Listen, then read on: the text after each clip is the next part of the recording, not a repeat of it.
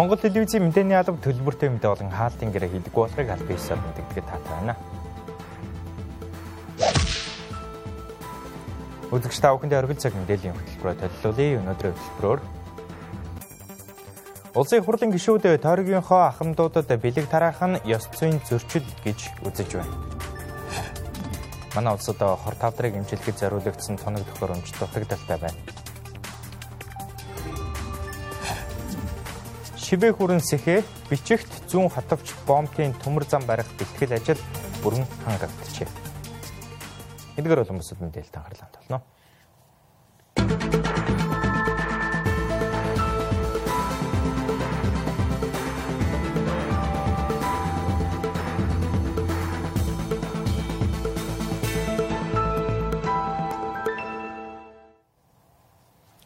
Улсын хурлын намрын ээлжид чуулган завсарлаж, улсын хурлын гишүүд тойрогтой ажиллаж байна. Энэ үеэрээ сонгогчдоо сар шинийн баярыг тохиолдуулан гарын бэлэг олгодог нь уламжлал шахам зүйл болсон.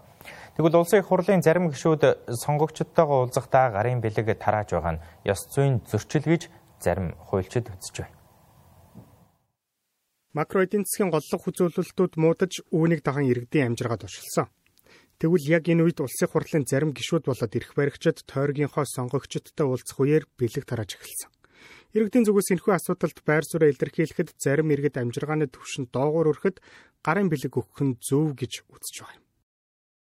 Ерөнхийдөө зүгээр хувийнхаа хэрвээ мөнгөөр хүмүүсээ хүндэтгэл үзүүлээд настай хүмүүс гэсэн үүднээсээ бол ерөнхийдөө одоо бас чадан ядан байгаа хүмүүс биш та. Ер нь авчих юмсаа өгчөөсэй гэж бас тийм хүмүүсээ бол хурж чадах юм зөв.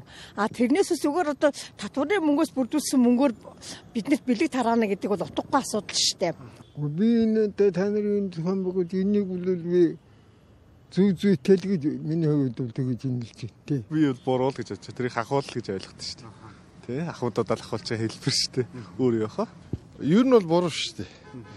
Юу гэдгийг одоо нэг төрлийн дараагийнхаа сонгуулийн юу гэдгийг саналыг хөдөлж авч байгаа бас нэг хэлбэр нь л болов гэж боддоо шүү дээ.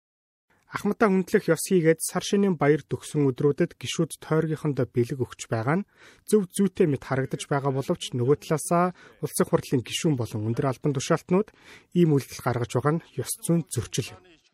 Яагаад тэгэхээр тэр хүмүүсийг яах гэж тарааж байгаа юм? Дахиж сонгох гэж тарааж байгаа шүү дээ. Тийм үстэй. Тэрнээс бол огт ингээд улс төрд хамааралгүй, дахиж дэвшихгүй гэж байгаа хүмүүс бол ийм тараах нь бол бага. Тэгэхээр бол нэгдүгürt ёс зүйг, хоёрдугаарт нь ихлээр одоо ингээд бэлэг авсан хүмүүсийн тойрог дээр өрсөлдөж байгаа би одоо хүмүүс ямарч болцоогүй нөхцөл үүсгэж байгаа байхгүй тий. Одоо ингээд залуучууд өрсөлдөөл яах мөнгө байхгүй. Гэхдээ тэр хүмүүст бол улс орноо хөгжүүлэе гэдэг сэтгэл байна. Сонгуулийн тухай хуулинд хууль бус сурталчилгаа буюу эд бараа тараах аливаа зүйлсийг хөнгөлөлттэй үнээр худалдаалахыг хориглосон. Гэвч хуулийн үйлчлэх хугацаа нь сонгуулийн жил эхэлснээс хойш санал ах өдрийг дуустал үргэлжилдэг. Хэдийгээр одоо гарын бэлэг тарааж байгаа нь хууль бус биш ч гэсэн сонгуулийн тухай хуулийг өөрчлөх нэгэн шаардлага болж байгаа юм. Ерөөсөө л Монгол улсын төрийн эрх мэдлийг, Монгол улсын тусгаар тогтнолыг худалдаж авах гэж байгаа ийм үйл ажиллагаа байхгүй. Улс төрийн авилга гэдэг онолтой бол улс төрийн авилга гэж нэрлэдэг. Тэгэхээр энэ улс төрийн авилгаараа цаашаа бид нар явах юм бол ингэж энэ улс төрийн авилга сонгогчдод улс төрийн авилга өгч гарч ирсэн улс төрчид эргүүлээд тэр одоо зарцуулсан хөрөнгөө олж авах нь мэдээж нийтийн сан өмрөг улсын төсөв тий нийтийн баялаг байх болно тий ингээд бид нар энэ чөтгөрийн тойрог авилгын тойрогтой гэдэгт хамгийн сүүлд энэ авилгын индексээр ухарсан байдалтай гарч ирж байгаа энэ бүхэн бол учир шалтгаан энд байгаа. Хэдийгээр төсвийн мөнгнөөс бэлэг тараагаагүй гэж тайлбарлаж байгаа ч цаашлаад дараагийн сонголт оролцоход бэлэг өгсөн нэр дэвшигчдэд илүү давуу байдал үүсгэх, торгос сонгогдсон гишүүн бүр бэлэг тараах ёстой гэсэн ойлголтыг бий болгох. Цаашлаад сонгогчийн саналд нөлөөлөх зэрэг нөлөөллүүдийг улсын хурлын гишүүдийн гарын бэлэг бий болгож байгаа юм. Энэ оны 1-р сараас эхлэн хувь хүний орлогын албан татвартай шаталсан бодлого хэрэгжиж эхлээд байна. Үүнд зөвхөн ажил олгогчоос ажилтанд олгож байгаа цалин хөдөлмөрийн хөлс түүнтэй адилтгах шууд болон шууд бус орлого нь 10 сая төгрөгөөс дээш бол татварыг 15-20%-аар тооцно. Харин сайн дураар орлогоо тайлгнадаг иргэд хуучин 10%-аар татвараа төлөх юм.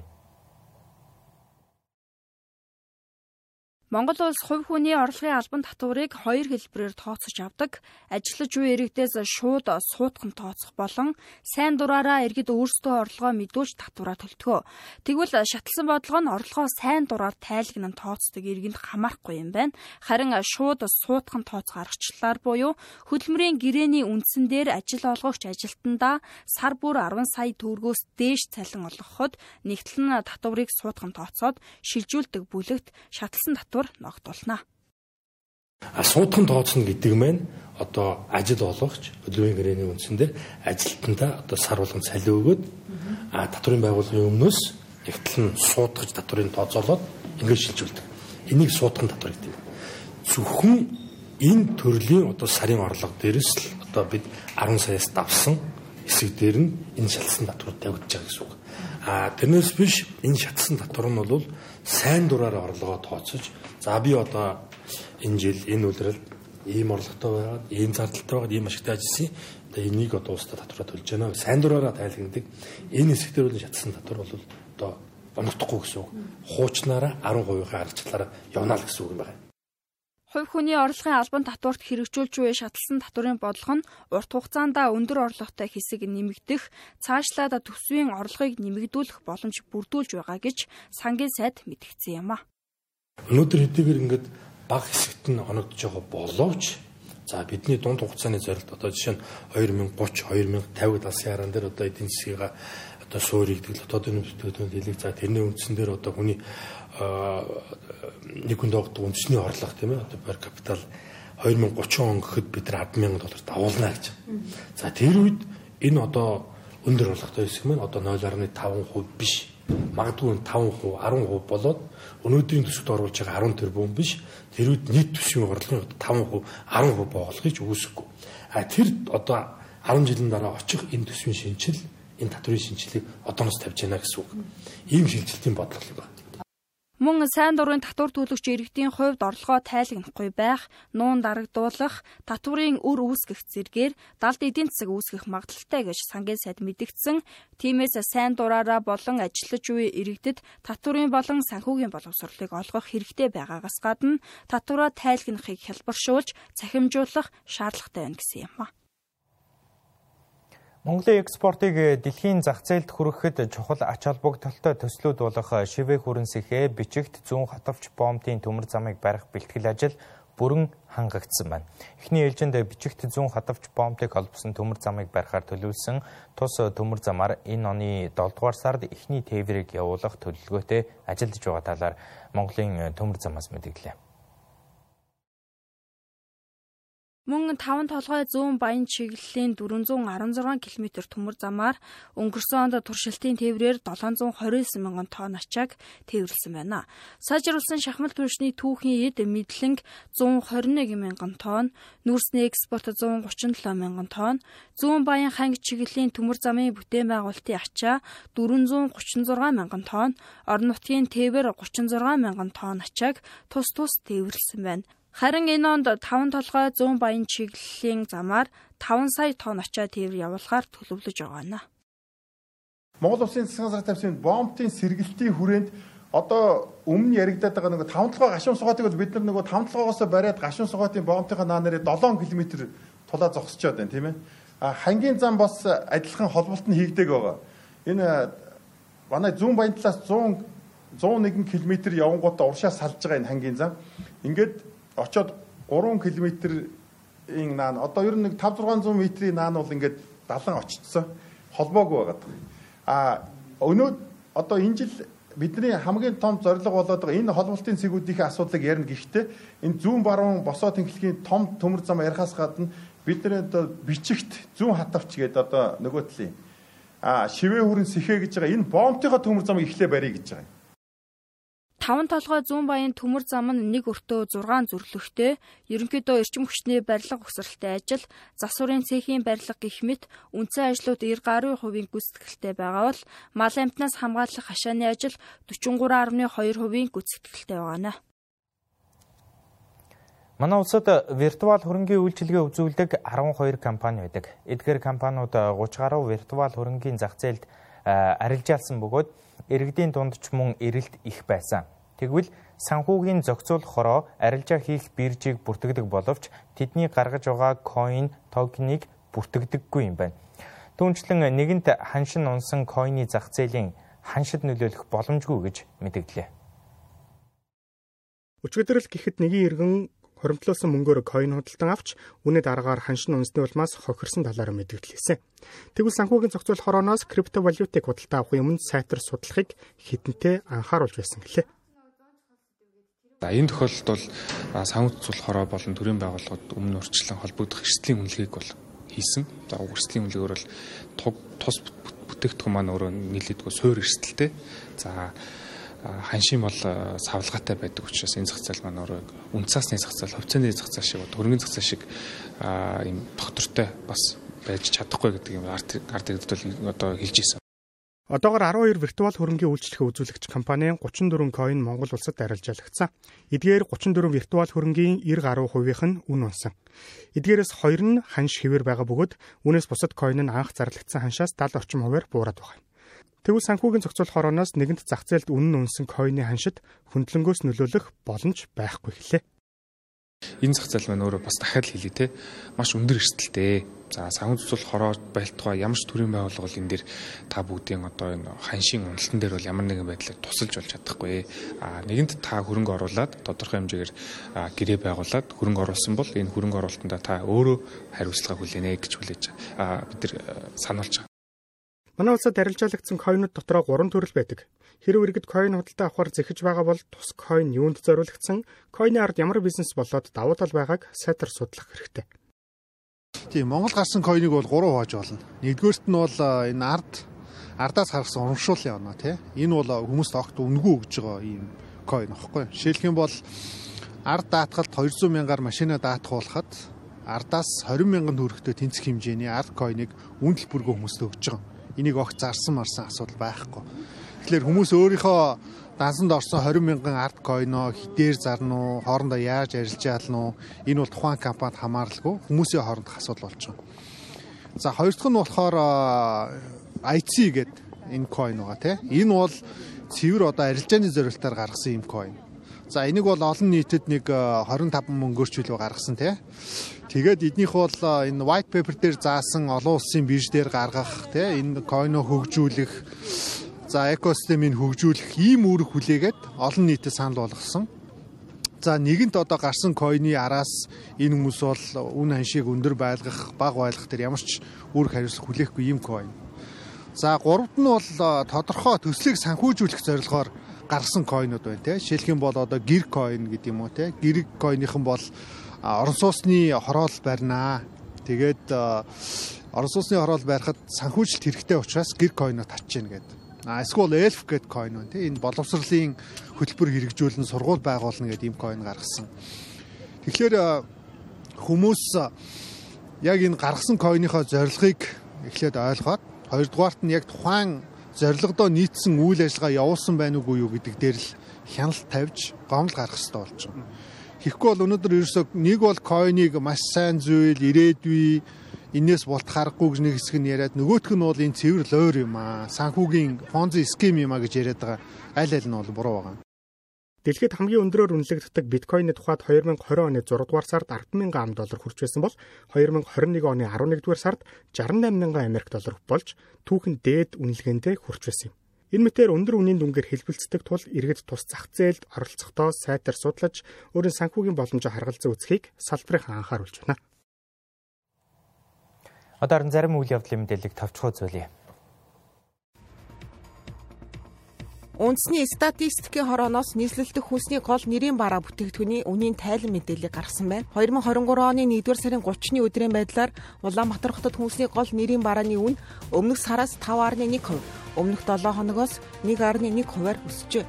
Тодорхойлбол хоньны ястаа мах 10,680 төгрөгөөс 10,986 төгрөг болж 2.9%-аар, өхрийн ястаа мах 13,679 төгрөгөөс 13,976 төгрөг болж 2.1%-аар, ямааны ястаа мах 8,500 төгрөгөөс 8,830 төгрөг болж 3.9%-аар өссөн байна.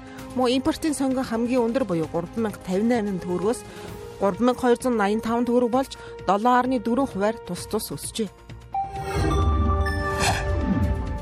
Энэ оны 3 дугаар сараас нөөцийн махыг борлуулж эхлэхтэй холбогдуулан нийслэлийн хэмжээнд бэлтгэл ажлыг хангаж байна. Тодорхойлбол 2023 оны нөөцийн мах бүрдүүлэлтийг хүнс хөдөө аж ахуйн хөнгөн үйлдвэрийн яам хариуцсан ажилласан бол 2024 оны бүрдүүлэлтийг нийслэл хариуцах тухай засгийн газрын тогтоол гарчээ.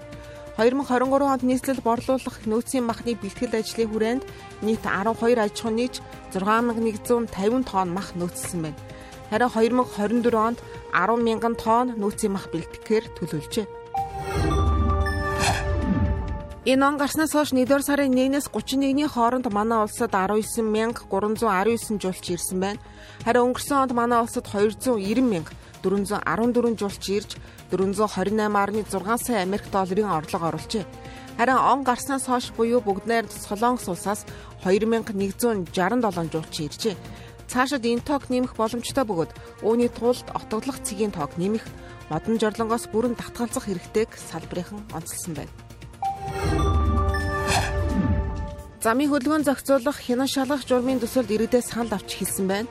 Тээврийн хэрэгслийг зөөж шилжүүлэх, төлбөрийн хувь хэмжээг тогтоох тухай төсөлд иргэд санал өгөх боломжтой. Журмын төсөлд 6 саналыг нэмж оруулахаар тусгасан байна. Үүнд машиныг журмын хашаанаас авахдаа төлөгдөөгөө туруулаад төлсөн байх, жолоочийг 3-аас доошгүй удаа зарлан дуудах, утсаар залгах, мессеж явуулахад ирээгүй бол тээврийн хэрэгслийг ачих. Мөн тухайн жил 4 болон түүнээс дээш зөрчил гаргасан тээврийн хэрэгслийн жолоочид захимаар шийтгэл оногдуулж үндсэн төлбөрийг 2 дахин нэмэгдүүлэн төлөвлөх саналууд оруулсан байна. Иргэд саналаа замын хөдөлгөөний удирдлагын төвийн UB Traffic цэг имэн цахим хаягаар дамжуулан өгөх боломжтой. Манай улс хор тавдрын шалтгаанд нас баралдаар дэлхийд 185 орноос 1-р дэрэмблэгдэжээ. Хор тавдрыг эрт үед нь илрүүлж эмчилгээ үйлчилгээ хийх нь чухал байдаг.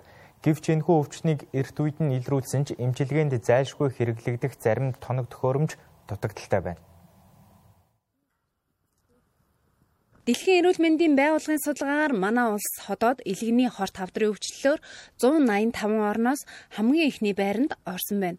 Өнгөрөгч 2022 онд улсын хэмжээнд 6885 хүн хор тавдраар онцлогдсон бол үүнээс 4500 гаруй нь нас барсан байна.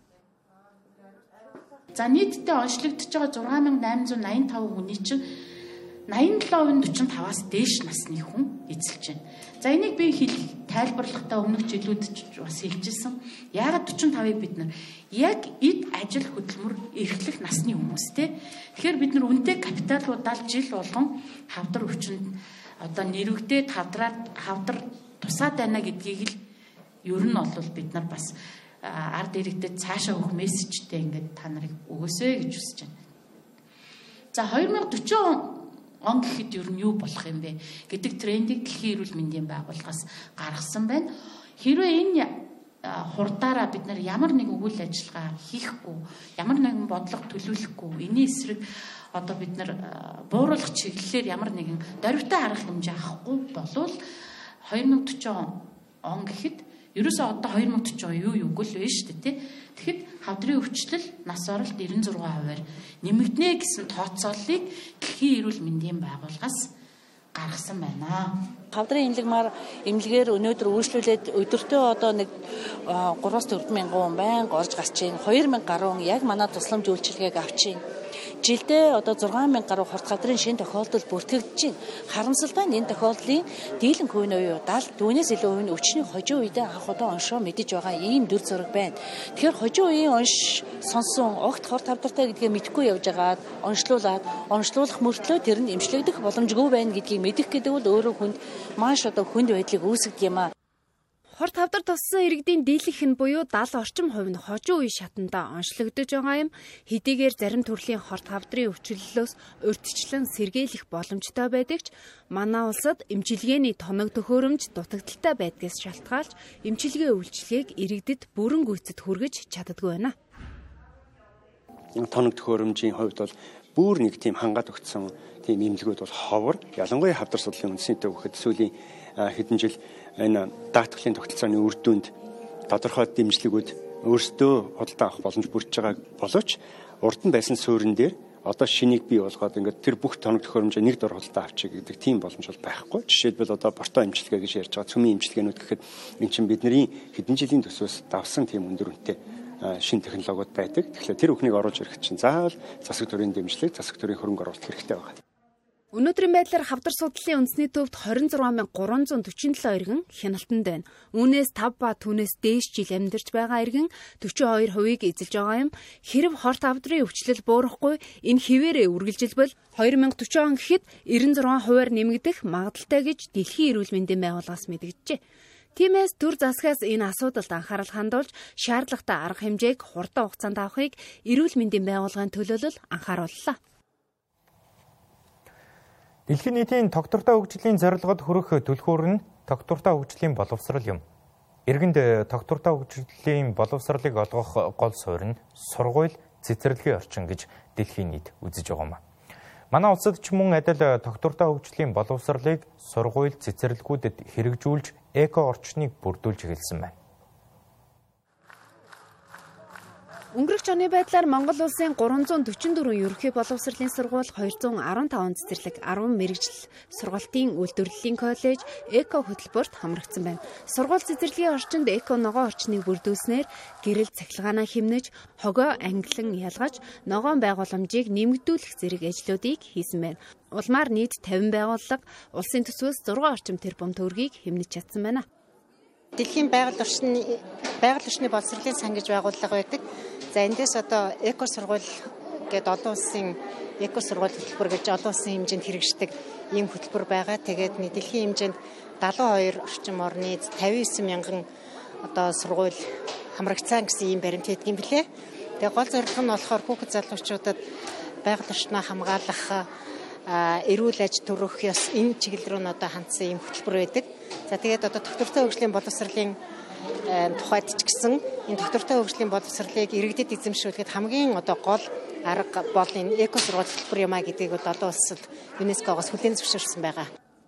Сургууль цэцэрлэгийн орчинд эко ногоон орчныг бүрдүүлснээр бага насны хүүхдүүд эрүүл зөв амьдрах хэмнэлд суралцсан байна. Улмаар амьдрах орчны аюулгүй байдал 30%-аар буурчээ. Говийн орчинд, говийн нөхцөлд бол бид нар туршлагын талбайг шинээр бий болгосон. Энэ туршлагын талбайг шинээр бий болгосноор бол бид нарт байгаль экологийн боловсролыг хүүхдэд олгохоос гадна эрүүл эко үнсийг хүүхдийн хоол хүнсэнд хэрэглэх, хүүхдийн сургуулийн өмнөх боловсролын байгууллагын одоо хүүхдийн одоо хоолны үйлчлэгийг одоо хоолны нэр төрлийг олшруулах эко хоол хүнсээр хангах ийм зорилтыг тавин ажиллаж байгаа. Энэ төрүүчээс эхлээд нэлээдгүй үр дүнгүйгээд ажиллаж байна. За манай байгууллагын онцлог үйл ажиллагаа бол бид нар энэ хөтөлбөрт хамрагдсанаар хог хаягдал, цахилгаан их үүсэг, усны хэрэглээг зохистой одоо хүүхдүүдэд хэрэглүүлэх үүднээс энэ гурван үйл ажиллагаан дээр тулгуурлаж өөрсдийнхөө одоо сургалтын хөтөлбөр онцлог тохируулан үйл ажиллагаагаа зохион байгуулж ажилласан байгаа. Ногоон эко орчин бүрдүүлнэ гэдэг нь дан ганц ногоон байгууламжийг хийхгүй, хүмүүс бүхий л талаараа тогтвортой амьдарч суралцах хамаарал бүхий нийгмийн зорилго, чиглэлтэй шинжилэл юм гэдгийг мэдэрч сэтгэхгүй хандлага өөрчлөлт болсон гэж боловсролын байгууллагын төлөөллөд хэлж байсан юм а. Нийслэл Улаанбаатар хотын түүхийг гэрчлэх архитектурын дурсгалд 50 гаруй барилга байгууламж байдаг юм байна. Энэ нь 384 жилийн түүхтэй нийслэл хотын хувьд цөөнтөө гэж судлаачид хэлж байна. Тиймээс тэдгээрийг сэргээн засварлах, насжилтыг нь уртасгахад анхаарах шаардлагатай гэж үзэж байгаа юм. Нийслэлдэх хамгийн эртний түүхэнд дурсгалт газар нь Дамтаржаалын хийдийн газар нутаг. Анх 258 жилийн өмнө баригдаж байсан уг газарт 30 гаруй барилга байгууламж сүм хийд байжээ. Гэсэн ч хилмигдүүлэлтийн үе болон бусад он цагийг даван туусаар өнөөдрийн байдлаар 14 барилга байгууламж байна. Улсаас уг газрыг 2 удаа 1-р зэрэглэлийн тусгай хамгаалтад авсан. Учир нь энэ бол 258 жилийн өмнө баригдаж байсан түүхэн дурсгалт газар гэж үзсэн юм а. Өнөөдрийн байдлаар 10 гаруй га газрыг хамгаалтанд авсан, харин Дамтаржаалын хийдийн харьяалалд 4.5 га газар харьяалагддаг байна. Энэ мэт түүхэн дурсгалт барилга байгууламж нь соёлын томоохон өв төдийгүй аялал жуулчлалыг хөгжүүлэхэд чухал нөлөөтэй байна. Улсын хэмжээнд бүртгэлтэй архитектурын түүхэн дурсгалт барилга байгууламжийн дийлэнх нь сүм хийд байна. Сүм хийд гэхээр хүмүүс шашин гэж болоод байдаг. А энэ чинь нөгөө тэгвэр энд чинь Монголын одоо нэг уран дарагчдын одоо гайхалтай бүтээлүүд байна. Одоо чинь одоо огт хадаас ороогүй хийдүүд байна шүү дээ. Бүр одоо инсер бүтээгдсэн. А нэгдүгээр талаас нь тийм. Хоёрдугаар нь ч одоо барилга байгууламж архитектурын хувьд бол одоо 200 гаруй 300 жилийн нөр үзэж байгаа. Гэтэл одоогийн зарим барилгын компаниудын барьж байгаа барилга бол 2-3 жилийн дараа ямар хөө байдалтай болдог гэсэн. Хөлөгтөө 200-300 жил болсон хэрнээ ингээд яг энэ хэлбэр хийцээ алдаагүй тэг шимээ бариад байж гинэ гэдэг бол бас тэр чинь түүхэн дурсгалтлаасаа харах юм бол маш хосхөө ховор ид болчиход байгаа байхгүй. Манай улс түүхэн хөгжлийнхөө явцад 3 нийслэл хотыг байгуулж өгчээ. 1921 оноос өмнөх Богдын хүрээ, 1921 оноос 1990 он хүртэлх социалист Улаанбаатар, 1990 оноос хойш өнөөгийн бидний байгуулж буй Улаанбаатар хот. Тэгвэл өнөөдрийн байдлаар Богдын хүрээнээс 22 социализмын үеэс 30 гаруй барилга үлджээ. Жишээ нь Дуур, Драмын театр, Төв номын сангийн барилга баригдсанаар орчин үеийн хот байгуулалтын түүх ихэлсэн гэж үздэг байна. Өнөөдрийн байдлаар эдгээр барилгуудын дийлэнх нь байгалийн хүчин зүйлээс шалтгаалж илэгдэх, зарим тохиолдолд хүний нөлөөгөөр сүйдсэн байдалтай байна. Тэгвэл түүхэн дурсгалт барилгуудын архитектур чимэглэл нь нарийн хийцтэй байдаг учраас сэргээн засварлахад хөрөнгө мөнх их шаарддаг байна. Мөн манай улсад сэргээн засварлалтын мэрэгжлийн 2-3 компани л үйл ажиллагаагаа явуулж байна. Түүхэн дурсгалт, барилга архитектурын дурсгалыг сэргээн засварлах гэдэг ажил маань маш их цаг хугацаа шаарддаг, хүн хүч, хөрөнгө хүч их шаарддаг тиймэрхүү ажил учраас 1 жил юм уу 2 жилийн хугацаанд хийх ямар ч боломж байхгүй. За дээрэс нь Монголын нөгөө ажиллах хүч нөөц болцоонд тулгуурлаад ингээд шатараатай жил одоо 4 жилийн төлөвлөгөө гаргаад ингээд ажиллаж байгаа. Дэлхийн ихэнх улс орнууд 50-аас дээш жил болсон барилгын хэлбэр загварыг алдагдуулалгүй өнгө үзэмжийг сэргээж ашиглахад ач холбогдол өгдөг байна. Улаанбаатар хот анх байгуулагдсан 384 жилийн түүхэндх олон барилга байгууламжаас өнөөдрийн байдлаар 50 гаруй л үлдсэн. Тиймээс ч цаашид дараах арга хэмжээнүүдийг хэрэгжүүлэх шаардлагатайг мэрэгжилтэн хэлж байна. Цаашид энэ соёлын үеийг бид нар хамгаалахын тулд болсон мэрэгжилтэй энэ хүмүүсээ бэлдэх ёстой нэгдүгээр. Хоёрдугаар тийм бол Улаанбаатар хотод юм тусгаалan юм сэргээн цусарлах, хадгалж хамгаалах газрыг хотын захиргааны тэрэгт байгуулах ёстой. Тэгээ тэгжиж бид нэг хамгаална. Тэгээ нэг тогтолцоо бий болох гэдэг шүү дээ. За дараагийн асуудал нь бол ерөөсөө жил бүр соёлын үеийг хамгаалдаг, сэргээн засварладаг, арчилдаг, торддог ийм одоо хөрөнгө санхүүгийн их үүсвэрийг бий болох шаардлагатай. Тэгжиж өөрөх юм бол соёлын үеийг нь хадгалж хамгаална гэдэг бол яах вэ гэхээр ерөөсөө л энэ өдөр тутам тэрнийг арчилж хамгаалах, цэвэрлэх, тордох ийм ажлуудын үр дүнд энийг нөгөө насжилтын уртсах байгаа байхгүй. Түүнээс ингээ муутцсан байна гэд гинт нэг өдөр очингуудаа сэргээн сурлна гэхээр энэ бол яг тийм сэргээн сурлах тийм тогтолцоо бол биш л дээ. Хэдийгээр байгалийн болон нийгмийн хүчин зүйлээс олж дурсгалт барилгууд сүйддэгч иргэдийн санаатай болон санамсаргүй үйлдэлээс болж эрсдэл учирдаг байна. Иймд соёлын дурсгал түүхийг агуулсан бүтээн байгуулалтаа хаа ханаа хайрлан хамгаалахад анхаарч ажиллах хэрэгтэйг онцолж байна. Монгол телевиз та бүхэнд оргил цаг хөтөлбөрөөр хүргэлээ. Улс төрийн намын эвслээс ангид хаалт ингэрээгүй, аж ахуйн нэгж байгууллагын захиалгагүй төлбөргүй мэдээлэл авч үзсэн танд баярлалаа. Та бүхэн оройг сайхан өнгөрүүлээрэй.